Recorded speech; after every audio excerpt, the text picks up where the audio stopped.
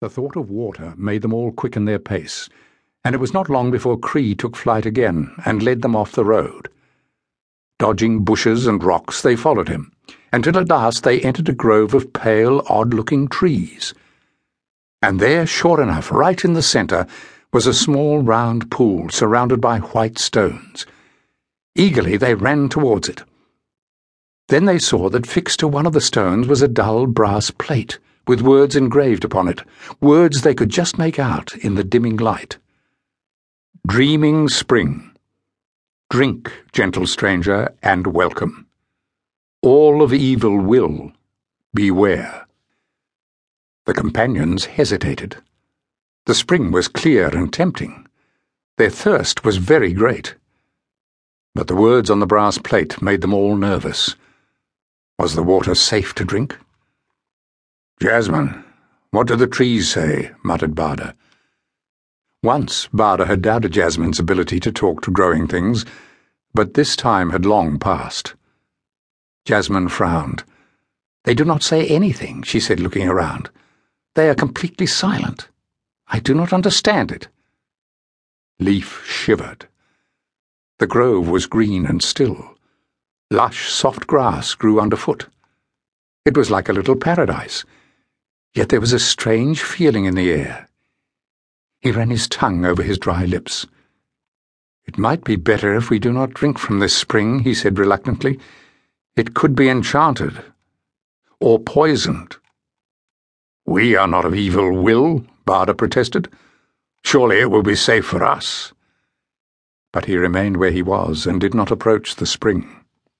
Feely chatted impatiently on Jasmine's shoulder. "We are all thirsty, Feely," Jasmine murmured, "but we must wait. We are not sure." "Feely, no!" The little creature had leapt to the ground. He scuttled to the pool, ignoring Jasmine's cries. In a moment he had dipped his head into the crystal waters and was drinking deeply. "Feely!" called Jasmine in despair. But for once Feely was not listening. He was lost in the joy of quenching his terrible thirst. And he did not become sick. He did not fall. Cree was the next to fly to the spring. He too drank, dipping his beak and tipping back his head over and over again. He too showed no ill effects. And after that, Leaf, Barda, and Jasmine could wait no longer, but ran to the pool themselves. The water was cold and sweet.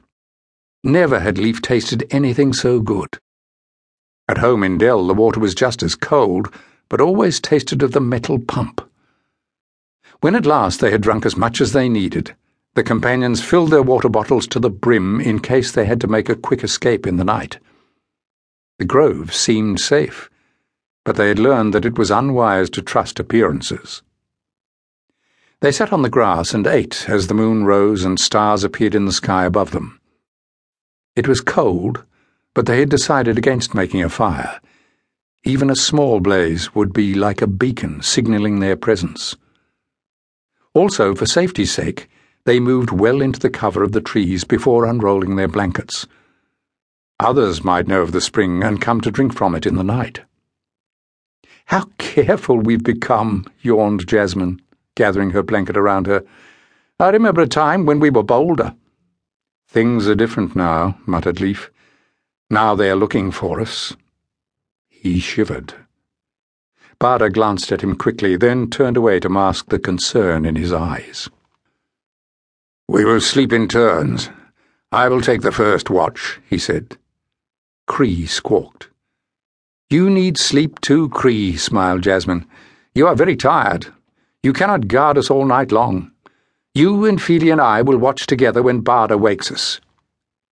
She turned over and closed her eyes, her hand in Feely's soft fur.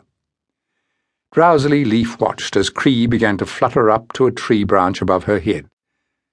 Then the bird seemed to change his mind, wheeling and dropping back down to the grass. He hopped close to Jasmine and settled there, tucking his head under his wing. Leaf felt a small flicker of fear. "Barda," he called softly.